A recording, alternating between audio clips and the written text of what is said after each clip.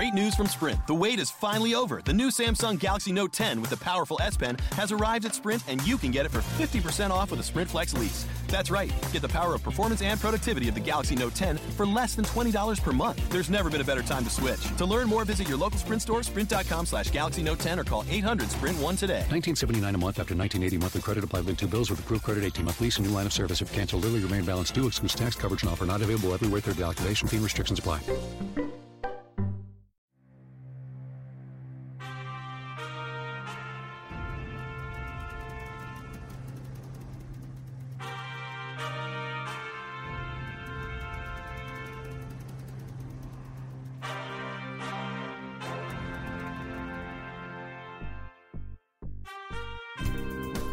Welcome to the Wheel of Sport, brought to you by the Turnstile Network. My name's Ian McNally. And I'm Justin Price. And in this very special second part edition of the World Cup special, are we still going to spin the wheel?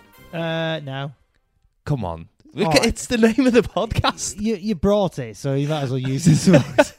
I can't believe that. But it's still got the stickers on from last week, which just says World Cup written on everything. Yeah, and it's all the categories, that the outcome is certain, but in probability terms, it's 100%. Yeah, and I feel like, almost in tribute to FIFA, I'm not saying that they've had any dealings. They deal with uncertainty all of the time, particularly where draws are considered in terms of, taking balls out of glass bowls and the like, as Platini has recently talked about. But about that, just very quickly before we get started, there's been that rumour for years that some of the balls are heated and some of the balls are freezing, so they can work out which one. But when I thought about that, I thought, yeah, but that's easy to do, but still you're going to get warm and cold, and then you can't work out. Really, let's just be honest. It could just be any balls. They don't tell you what's on them. You know what I mean? They could just. But have you ever seen someone put their hand in and drop it straight away because it's too hot? Put the fingers in the mouth. Oh, jeez, that's too hot. That would be the best. Yeah, you just need to get like they do a magician. They just get a member of the public out. Just have a bit of a swirl, a stooge. Yeah, it's yeah, it's landed on World Cup, by the way. So. We started with our last episode with a countdown from 10 to 6. Is that right? Yeah. And then we're going to do 5, 4, 3, 2, 1. Top 5. I don't know whether you don't need to count down. You're not at primary school. I'm sure our listeners can count down from 5 to 1. That's all right. Yeah, but I don't know how many astronauts are listening. That's the problem. They're very good at it as well. So we should get started with the fifth, a World Cup moment, which I didn't realise it at the time, because this is actually from a World Cup. My first World Cup memory is. I thought you were going to say your first World Cup. Yeah, that would have been a fix by FIFA if I was just in a World Cup playing on my own. But I think this is quite a special one, because it was World Cup Italia 90, and World Cup Italia 90 is very special, but it's a particular game in World Cup Italia 90. But just to kind of paint a picture, the World Cup Italia 90 there was such a romance about it, because football was in quite a dark place at the time. It is Italy as well. Yeah. It's a romantic place. But yeah, exactly. And the idea that you're playing in stadiums and then going for a walk as Trevi Fountain afterwards. The one in Venice was a bit waterlogged, but apart from that, it was all right. But this is it, the stadiums and stuff, we've never seen the like of it before. The Colosseum. Yeah, the Colosseum. Yeah. The lion running around was a bit of a problem at half time. Good entertainment, though. Well, England, it was 3 lions.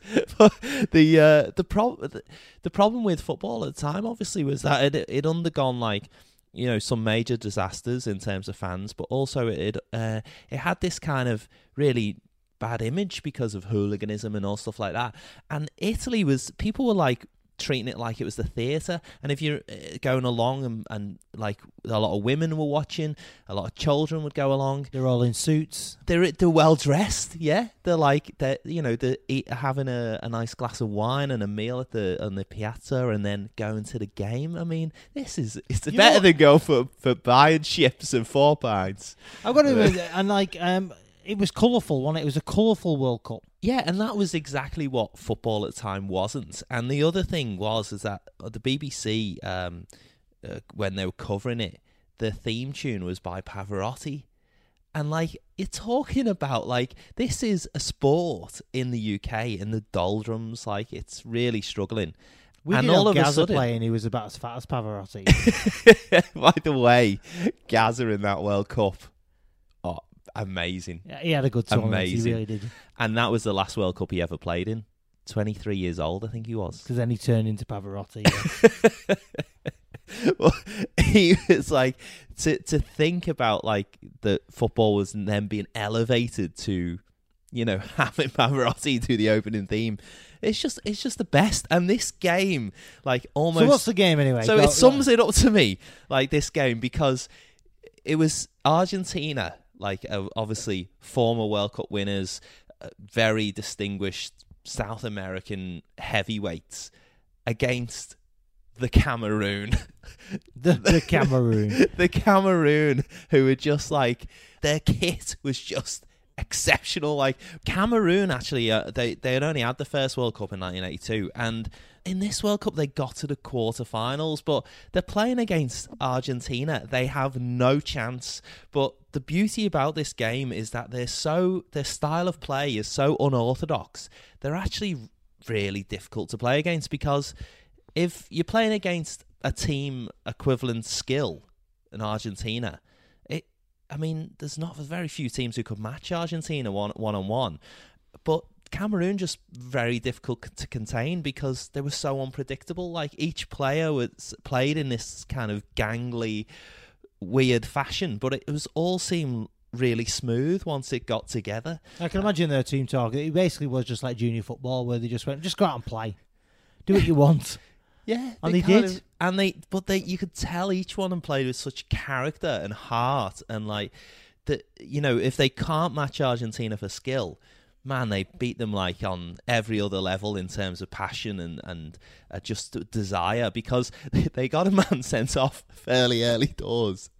And then with 10 men, they managed to score. Like, again, you watch the goal, like, it's just this weird, like, the ball gets crossed in.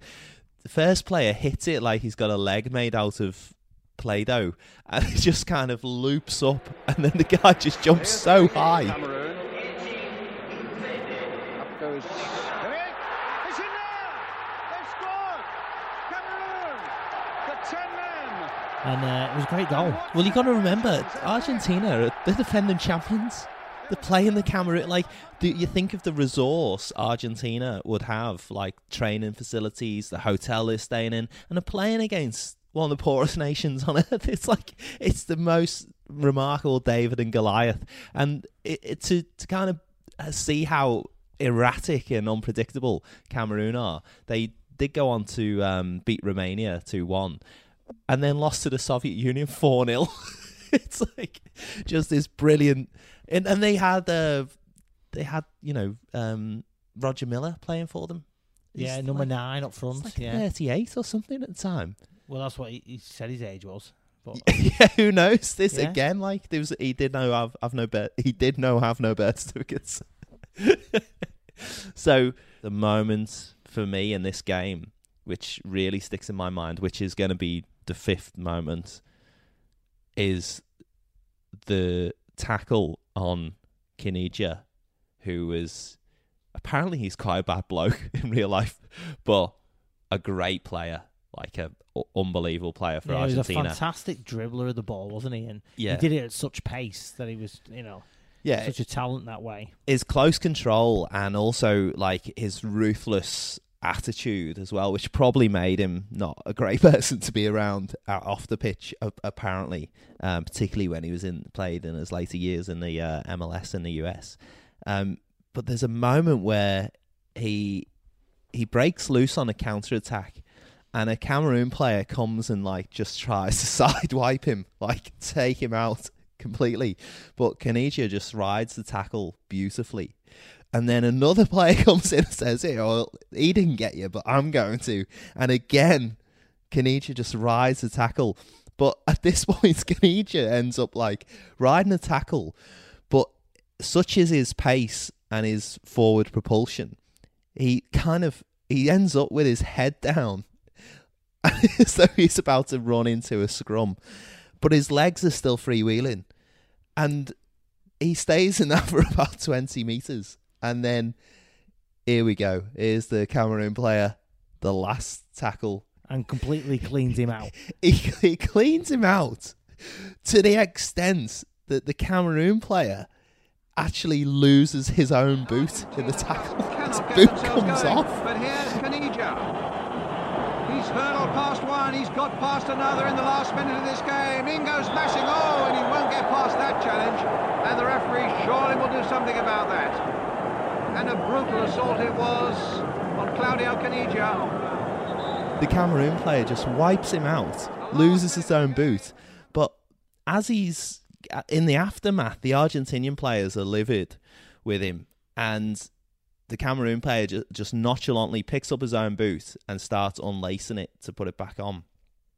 And one of the Argentinian players, walking over to the scene of the crime, sly stamp on his bare foot. And I thought, you know what? I'm glad Cameroon, just for that one instance, I'm glad Cameroon beat you. And they've got that in their history now. Like, they almost did England in the quarterfinals as well. And they were exciting to watch, but they couldn't tackle though. they really couldn't tackle, could they? They there's a few, where they kick people in the chest, that sort of stuff. Where you think to yourself, the ball's on the floor, mate. It's hard though to see like the nature of the way they played. It's hard to say they were being like purposely violent. But they were.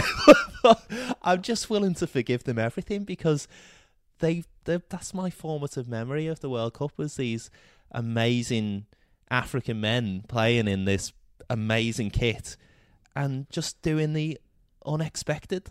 It was so exciting. And that's number 5 in the countdown. So number 4 in our countdown of the World Cup moments comes from 2006. Germany World Cup final.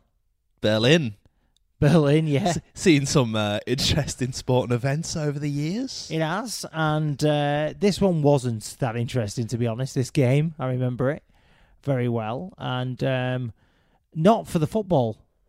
It was a rubbish game. Oh, it's a terrible game. So it's between Italy and France. I sort of remember sitting there in 2006 sort of predicting what the game was going to be like. I think people were hoping that because it was a World Cup final, that like something flurry would happen, and it just didn't. So it was a bit disappointing that way. However, it produced a moment that's still one of my favourite World Cup moments. It really did. I don't know if it's my I don't know if favourite would be the right word. Like, definitely most memorable for me. I feel quite sad about this moment as well. But tell us what it is. So it comes from two players, right? There's Zidane, French captain, right? Coming towards the end of his career as well, but still brilliant. It's still brilliant. Zidane all the way through. I think he won the World Cup Player of the Year. World Player of the Year many times and things like that. So brilliant player. And Materazzi. Yeah, Marco Materazzi, who amongst others played for Everton. He must be good. Yeah, he must. He played for Everton, and he was like the master of shutting it a game. He was a niggler of a centre back. And he really, he really would upset a lot of people the way he played the game. That's just the way he was. I think he's one of those players as well, like Premier League clubs sign just so they can make a bit more money on the names on the back of people's shirts. When people go in a club shop and they have to, because they charge you by the letter, don't they? And I reckon they, Schwarzenegger. They might have done. I never know. Everton at that point probably did. Yeah. But Zidane scores a penalty in this game, right? But the penalty comes from a Materazzi challenge, right? It's a foul that he gives away in the penalty area that gives Zidane a chance to put France in front. Oh, it's now a chance for Malouda. He's down, penalty.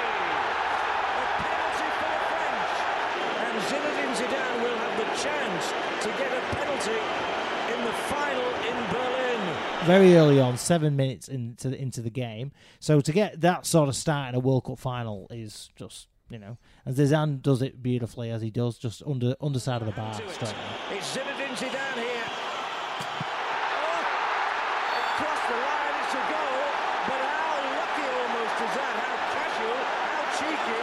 Only one of the world's great players would attempt anything as audacious as that, but he nearly paid the penalty, if you excuse the pun. Italy then get an equaliser, and it's Materazzi who gets Italy's equaliser on 19 minutes. So it's 1-1. By a goal, and they're level. It's tied. It's the big fella from the back, Materazzi. Marco Materazzi has brought Italy right. These two guys have already had a massive influence in such a big game. Isn't it weird that that happens? It seems to happen so often in football. I don't know any other sport where this happens so frequently. But sometimes a player scores an own goal, and then that same player scores for his team, as though he's really trying to level it up. Plays up front for the last 20 minutes. Yeah, it's just and Materazzi's done this. He's given away a penalty in the first 10 minutes, but then he scored. So they're all level now. Oh, everything's level, in the world, in his little... Yeah, he's karma and right. yin and yang. Everyone's relaxed. Yeah. So this game basically becomes that stalemate then. So it's 1-1, and it stays that stalemate all the way through the 90 minutes, and we end up going into extra time. And then we're basically heading towards penalties. Everyone can see it. Then there's an issue where Zidane is jogging back, and Materazzi's talking to him, and he's also grabbing his shirt, right? And you see them having a bit of a go at one another and grabbing his shirt, and we don't know what's going on. Because you can't hear what's going on, but they're obviously talking to one another. It's not a tussle though, is it?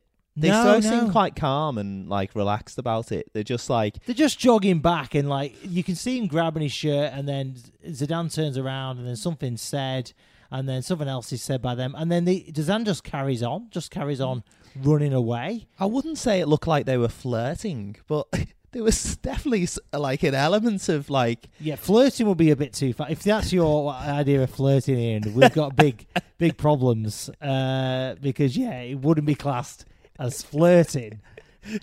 But they're having a bit of a toy fight. That's what it looks like. They're having a bit. It's not exactly that. There's nothing really to it, really. But Zidane jogs on, right, and then all of a sudden, Zidane he gets about probably 2 meters away from him. And then Zidane just turns around and just headbutts him clean in the chest. And Materazzi he jumps on the floor and rolls around like he's been sniped. Zidane, the captain of France in a World Cup final, is sent from the field. What's going on here? Something's happened here. The Italian players are making a protest, and Buffon's come out as well. Well, there's Zinedine Zidane. He's just headed Materazzi in the middle of the chest. What was Zidane thinking of? Elizondo's come to the side of the field to talk to the fourth official, and it's going to be a red card, and it is a red card for Zidane. Zidane is off in his final game, and that is the end of his career. He's only the fourth person in history ever to get sent off in a World Cup final, so it was quite astounding as well. When you watch it, it's quite astounding to see how he does do it. He doesn't. First of all, to headbutt someone in the chest is a disappointment to me. It is, isn't it? It's like if you're gonna get sent off on that stage, and you want to hurt somebody, don't headbutt them in the chest. You're gonna hurt yourself more. It was a strange. It just looked strange as well. He just thrust his head really hard but low as well. Obviously, I feel like in Zidane's defense, maybe he didn't want to hurt Materazzi. Maybe he just wanted to put something. Maybe he was just frustrated or annoyed at him, and he just put his head on him. You know what I mean? So, but it was an odd sending off, and also it's a World Cup final, mate. It's just insane. But from Italy's point of view, France have just lost their best penalty taker and their captain. It's a bit of a boost to your confidence in it and your morale. And also the fact that Materazzi was trying to antagonise Zidane because he perhaps knew that Zidane, I think it was the 14th sending off in Zidane's career to that point. He did have a short fuse. So maybe Materazzi's game plan was to play on that short fuse, and it worked out a treat. Oh, and also, he just got headbutted in the chest. So, He's took one for the team, and he's also just took a bruised chest. That's all he's taken. Almost don't know what that would feel. You know, like whether would it even hurt? Like, We'll give it a go off her. It's just like, we'll be out walking, we'll go for a coffee, and you just stop, turn around, and run into a chest. How weird is it? It's like so bizarre. But unfortunately, like that, it just changed the game for me because it goes to penalties, and Italy win on penalties. And if Zidane's on the pitch, maybe he scores one. But France miss a penalty. I think Trezeguet misses his penalty, and that's it. They lose 5-3 on penalties. Now, I know there was a lot of debate about what was actually said.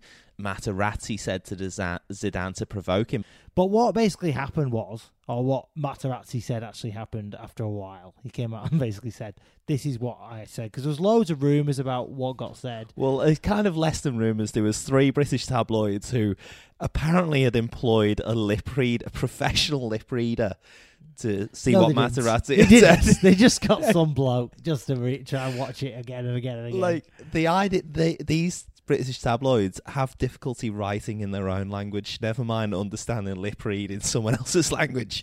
And then they did print something. Now, Materazzi actually took them to court and won libel against them because they were saying that he'd said something about Zidane's mother, who was ill at the time. And Materazzi strongly defended this, and then came out with what he actually did say. Yeah, which it was, to be fair, like, I like how he tried to differentiate between how bad they were. Because what happened was, he's tugging on the shirt with Zidane as he runs back, and Zidane turns to him and says, if you want my shirt, I'll give it to you after the game. See, that's quite funny, isn't it? That's quite witty, isn't it? You know what I mean? See, I didn't think Zidane was that funny. He looks too serious to be, like, to have a quip in him. Yeah, but Materazzi, as Zidane walks away, turns around and says, I prefer the whore that is your sister. No, that's a direct quote, isn't it? That is what Materazzi owned up to saying. Now, even if it was about his mum, that's still pretty harsh, isn't it? Like, it seems like a weird thing to say as well. Zidane saying, you're tugging on my shirt, I'll give you this after the game if you want it. No, I want your whore of a sister. Like, his sister's not a French shirt. And if you've listened to our Cantona episode, there is a theme here with French people. It's just staggering to see, like, someone snap out on that stage in a World Cup final. So I suppose I'm kind of reluctant to have it almost in the list of top 10 moments, but it kind of has to be, doesn't it? It's just such a If you watch the World Cup, you've got to watch that clip. So third in the countdown. For me, this is just such a joyous and special moment in World Cup history and kind of just in world history. I think this is so amazing. It's North Korea beating Italy 1-0 in 1966 World Cup. And to kind of put it into context, North Korea, obviously there's been the Korean War, and there's talk North Korea managed to qualify for the 66 World Cup, which is obviously held in England. And there's a real worry about should the North Koreans even be allowed in. So this is a real special moment because despite all of the difficulties around it, the North Korean team managed to get to London, and their group games are going to be played in the Northeast because they wanted somewhere as close as their experience in North Korea. So they thought, well, we send them to northeast of England, to Sunderland and Middlesbrough, because it kind of is closest to North Korea as possible. They got into the country, and first they didn't know how the North Korean team would be received because of the war and everything. Obviously, public opinion would be quite against the North Koreans even being in the country. They're the enemy. So it's not their fault. They're just kicking a ball around, these lads. You know what I mean? Well, I imagine a fair few have done national service as well. Yeah, on the side. On the side. To be fair, they get strung out into all that, don't they? On the side, yeah. So they got the train up from London up to the northeast, and there's something about this North Korean team which is like so spirited and just enjoying the moment of being at the World Cup that they sang all the way on the train from London, and they've like completely bemused English travellers seeing these 4 hours. It's 4 hours of singing. Oh, how many pop songs have they got in North Korea? I think they were, songs about how North Korea was going to be triumphant in many respects, right, and yeah. singing about mythical heroes and that type Very of thing. National Front. Yeah. National Front. That's what they were. And so one of the key things I think to this story is that their training ground was on the factory grounds of ICI, which is a chemical plant in the northeast, which then employed 30,000 people. Wow. So that was kind of key, because the workers at the ICI plants would watch, on the lunch break and stuff, would watch them train. And on the car park. Not like they have fields. Yeah. This is the days when factories actually provided their workers with more facilities. than with facilities, and gave them like a social club and cheap beer and nice playing grounds and stuff. And they actually had factory club teams and things like that. So North Koreans, they're all like little pocket dynamos. They were just tremendously fit, really spirited, and probably, in terms of the word team, nothing gets a team together than communism. So, you've got this unique cocktail of ingredients that just makes this into a really special moment. And then they're drawn against Italy. Now, Italy, previous at this point in '66, they've won the World Cup a couple of times before, notably under Mussolini. Maybe there's a theme in this. Democracy is not the way to win World Cups. Not good old training, isn't it?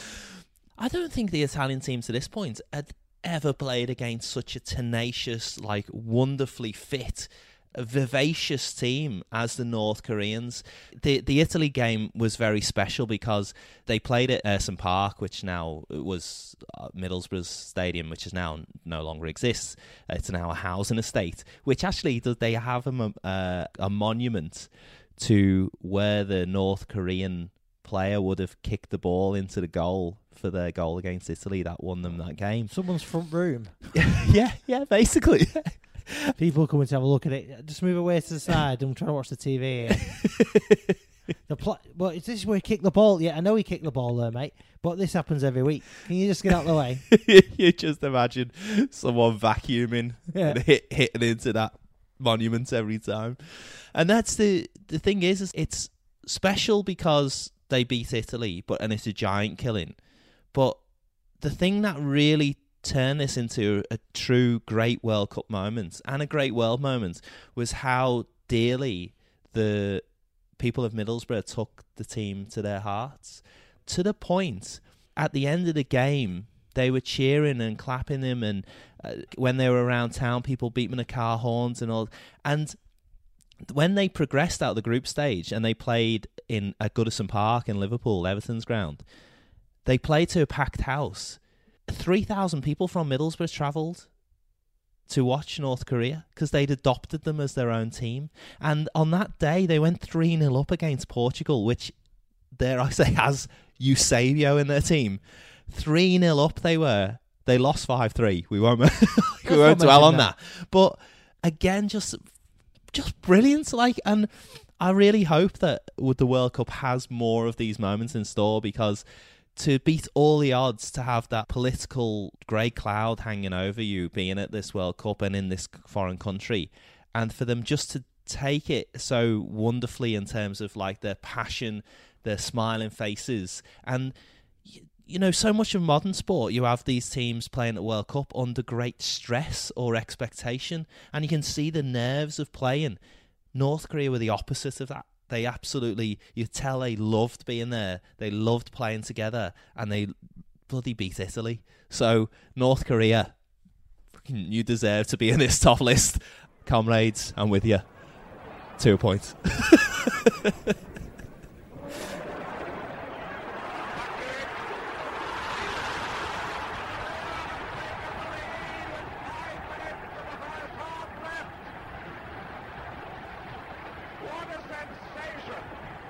So tell us, number 2. Number 2 comes from the magician, the man, Diego Maradona. Diego. Love him or hate him. I love him, particularly. I think he's a great player. But I understand people hating him. Yeah, I'd probably hate's a strong word. I think some of his family do. I think, let's say his great playing is tarnished somewhat by lots of different antics on and off the field. Yeah. But let's stick on the field for this one. On the field. So it's got to look. I'm pretty sure that people who, if they know their football, will know this, and that is the hand of God. Has to be in any World Cup countdown, and it comes in at number 2 in ours because even though it was against England, that's not the reason. 1986 World Cup. It's Mexico. It's a fun World Cup. Like, this game is something like 115,000 people in the game. It's like modern stadiums cannot do that, but somehow they packed them in. And do you remember they had that like big spider on the pitch in this game as well? Because they had this like a network of like wires on top of the stand they have that now, yeah. for the overhead camera. Yeah, but it just cast a shadow like a big tarantula on the field. Which is like quite scary, really, when you look back. Maybe for me, well, you were a young child. Yeah, 9-8. Well, I was 3. Yeah, so to you it would have been terrifying. But it was a big game, this as well. Like England Argentina. It's an important game. And can we just mention that there is a little bit of spice that it's like, what is it, 4 years after the Falklands War. We'll leave it there, but that definitely adds a bit of nationalistic a bit of niggle. Yeah. a little bit of the waters have been muddied somewhat. I suppose it comes back to this thing as well. Maradona, he's a winner, isn't he? I mean, he wants to win no matter what the cost. And so I don't think he needs to think twice about this incident that happens, because whenever he gets the ball at his feet, it's captivating. It's exciting. Fire. He's on fire. He's absolutely brilliant. Swagger. And even in this goal, that obviously the hand of God goal, right? That he gets criticised for it. He does get criticised, a lot of criticism for it. In the build-up, he still does things brilliantly, even in the build-up to this goal. Like he literally picks it up about 20 yards from goal, and he walks past 3 defenders before playing a ball into his striker's feet before he gets the ball, and the ball then gets flicked on from an England defender. Right, it just gets flicked up over his head, and then the ball. He does hit it weird. Is it Steve Hodge? Is it? He hits the ball with his foot, but it's like he's got a Toblerone in his boot. It just comes off at a weird angle towards Peter Shilton. Like, it's pretty much on the penalty spot, isn't it? It just loops up. The ball just loops up into the air. Peter Shilton, who's goalkeeper for England, is I thought he's a tremendous goalkeeper, a nice man as well. Which counts for a lot. It's nice to be important, but more important to be nice. Well done, Peter.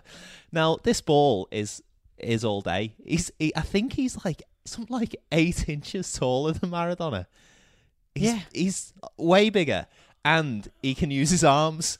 So this ball is Shilton's all day. Fair enough, he's got to race off his line and pluck it out the air. But Maradona's chasing it in. There's no way he can get to this ball over Shilton. He's definitely his goalkeeper's favourite to get that ball. But I think Maradona weighs that up. He definitely weighs that up. Maradona just walked away from Hoddle then. Valdano. Out and Maradona! They're appealing for offside. But the little man who started it by walking past Glenn Hoddle. That's where the ball came from Hodge. Maradona had continued the run forward, and the goal is given. At what point was he offside? Or was it a use of the hand that England are complaining about? Could he have just headed this ball? Could he have headed it? Like, it is a matter of maybe it comes down to a couple of inches where Maradona's gone, I'm not going to make that ball.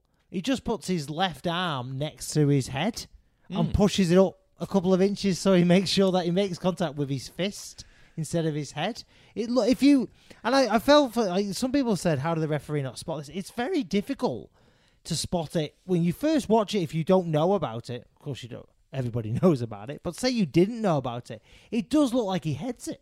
It does look like he heads it. I tell you who did see what had happened. Peter Shilton.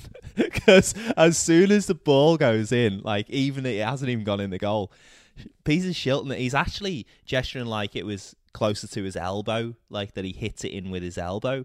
But Shilton is just patting his arm, like, to say to the referee or linesman, someone must have seen that, because to Shilton it must have been so obvious because it's right in front of him. It makes me laugh because he runs off and not all his teammates stop as well. For a second, I think because of maybe the England protests, I don't know, or maybe they've seen it from their angles they're at, but they don't celebrate with him. They sort of, like, there's a couple of them who go over towards him as he runs. He runs off towards the fans straight away, like he. I think at this point, like, Maradona knows what he's done, and he's in sell mode. He's going, I'll sell this goal, right, as best I can. And what you got to do is you got to go full tilt. So I'll run to the halfway line, like, to the fans, and I'll celebrate like I've just obviously scored a massive, important goal, which it was, right?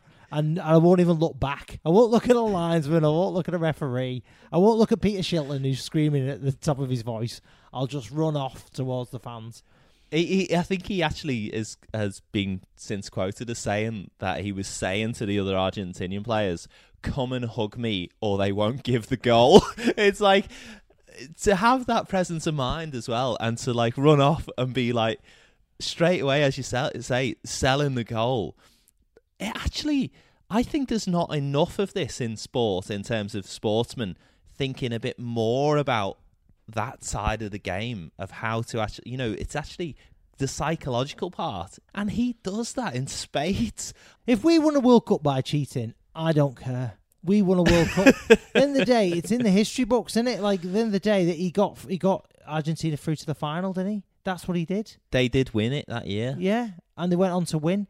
And that goal, right, is important because without that goal, they don't go through and they don't get to the World Cup final. They don't win the World Cup. So he sold it, and I've got to be honest, when you watch it again, it is a fantastic World Cup moment, even though it is cheating.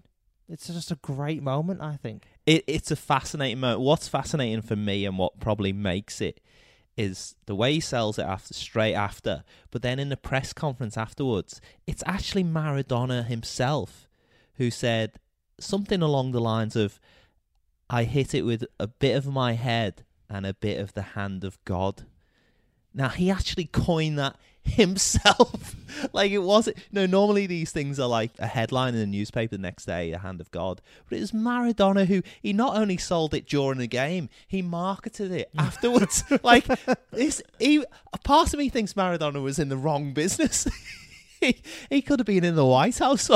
He was thinking of little cartoon figures afterwards that he was going to sell in boxes with little hand of gods. Oh, just figurines. Yeah. Tremendous. So we've come all this way. We've gone down from 10 all the way to 2. We've only got one left. For me, there's so many good World Cup moments, so many great World Cup moments, but this is one. It was a goal, and this goal won a big game from a very special player again. And which player is it? And which game? It's Diego Maradona again. And it's the same game. It's the 1986 England-Argentina game in which he'd scored the hand of God and then went on to score what is often being called the goal of the century. Goal of the century. And the thing is about this, I think to myself sometimes, maybe a bit tongue-in-cheek, but if he had not scored the one with his fist, would he have gone on to score this goal? Had the confidence gone through him then that, he could do anything in this game? And he was gonna succeed, because it's just an amazing goal. So I want to revel in this. It's number one. It is number one. Can we? Can you talk us through? Maradona basically picks it up 15 yards up in his own half, right? And he's got 2 England players on his back, and he's got his back to the English goal.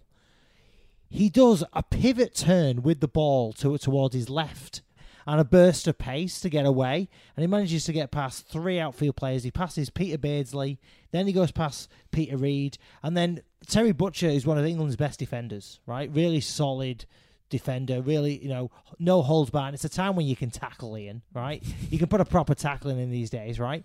He walks past Terry Butcher. He goes towards his right, right, and then he flips the ball left. And that Terry Butcher's just burnt, just gone, just actually. So he looks like he's treading water. It looks like he's going backwards, right? Treading water. He just flips it to right, and then out comes the goalkeeper, Shilton. And as we've said before, right, at number 2, one of the best goalkeepers.